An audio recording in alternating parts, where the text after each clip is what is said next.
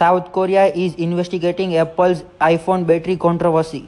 Apple's latest iPhone 10 commercial is all about selfies. Apple CEO Tim Cook says he wouldn't let a child use social media.